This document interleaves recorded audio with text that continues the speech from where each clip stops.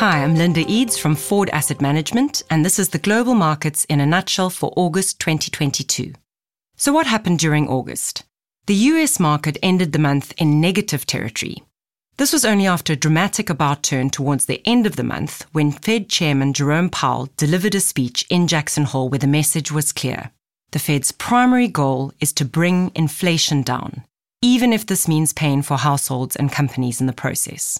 Well, this was a dramatic wake-up call for markets that had been expecting the Fed to pivot in early 2023, causing markets to sell off in the last week of August, reversing all of the month's earlier gains. Other developed equity markets were also down during August, with European and UK equities taking the most strain. Emerging markets fared a little better in relative terms, with some markets such as Brazil and China even posting positive returns. Brazil benefiting from the fact that oil prices are still up more than 30% over the past year, and Chinese stocks were encouraged by the start of an accounting audit by US regulators on Chinese US-listed stocks. Inflation may well have peaked in the US, but it's still a lot higher than it's been in over 40 years, and likely to settle at levels far higher than the market was initially anticipating and pricing in. And it is a pervasive problem everywhere, both in developed economies as well as in emerging. Rising inflation across the globe is thanks in large part to higher energy and food prices, but is now also worryingly starting to creep into core inflation measurements and into broader economies.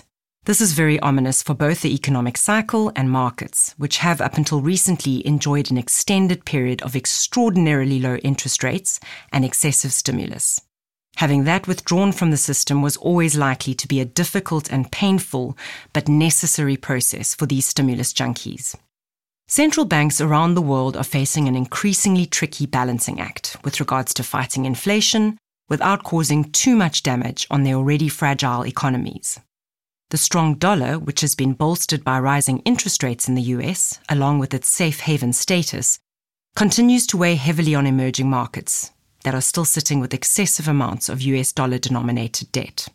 Given the upward pressure on interest rates, it's not surprising that developed market bond yields rose during the month, with the 2 to 10-year part of the US yield curve inverting even further in August. In fact, 2-year Treasury yields rose to levels not seen since before the global financial crisis. An inversion of the yield curve where short maturity interest rates are higher than long maturity rates has historically been a very reliable indicator of a forthcoming recession. It's also worth pointing out that whenever inflation has gone above 5% in the US in the past, it has never come down without a recession having to take place first. Industrial commodities such as oil and copper fell further during the month as the likelihood of a US recession loomed large, and China, the world's largest consumer of industrial commodities, continued to show signs of slowing economic activity exacerbated by the ongoing COVID lockdowns. The People's Bank of China, in stark contrast to most other central banks, actually cut rates in August, in an attempt to stimulate growth and alleviate pressure on their ailing property sector. The Foord funds have fared well in this bear market environment. We've been defensively positioned for quite some time, and we're now seeing the benefits of that. Even with high equity allocations across the board, the funds have done a very good job of protecting capital. And this is a very important part of generating good absolute returns for investors through the cycle, something that Foord has done successfully for more than 40 years. Our flagship global multi-asset fund, the Foord International Fund, turned 25 this year.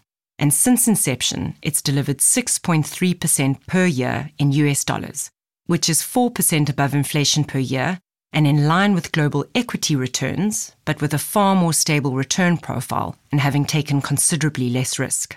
The good news is that as sure as day follows night, there will be a recovery in equity markets at some point in the future. Now, we certainly don't think that we're smart enough to be able to call the bottom of the market, but that's why we already have a reasonably high allocation to very selective equities, because they not only provide the best protection against inflation, but also because you can't wait until after the market recovers before you invest. You need to be invested ahead of the market turning and in the right stocks when the market turns. So we're constantly assessing the risk-reward trade-off for every single investment decision we make, so that we're positioning not only to protect capital during market declines, but to benefit from the inevitable recovery that follows as well. So it's important for investors to stay invested throughout the cycle. And if you consider the managers that have stood the test of time, you'll generally find that they've not done so by shooting the lights out at the top of the market, but by protecting capital in market downturns and by being invested in the right equities when the market recovers. So we need to protect your capital in this environment to fully participate in the bull market that follows. So that's our key focus right now. The bear market is here, but we're not worried about the bear market. We're fully prepared for that. What we're really focused on now is making sure that we're in the right assets for the recovery that will follow. And this is where our top-down forward-thinking process, combined with our bottom-up value approach, will bear fruit for investors again, as it has done over multiple market cycles in the past.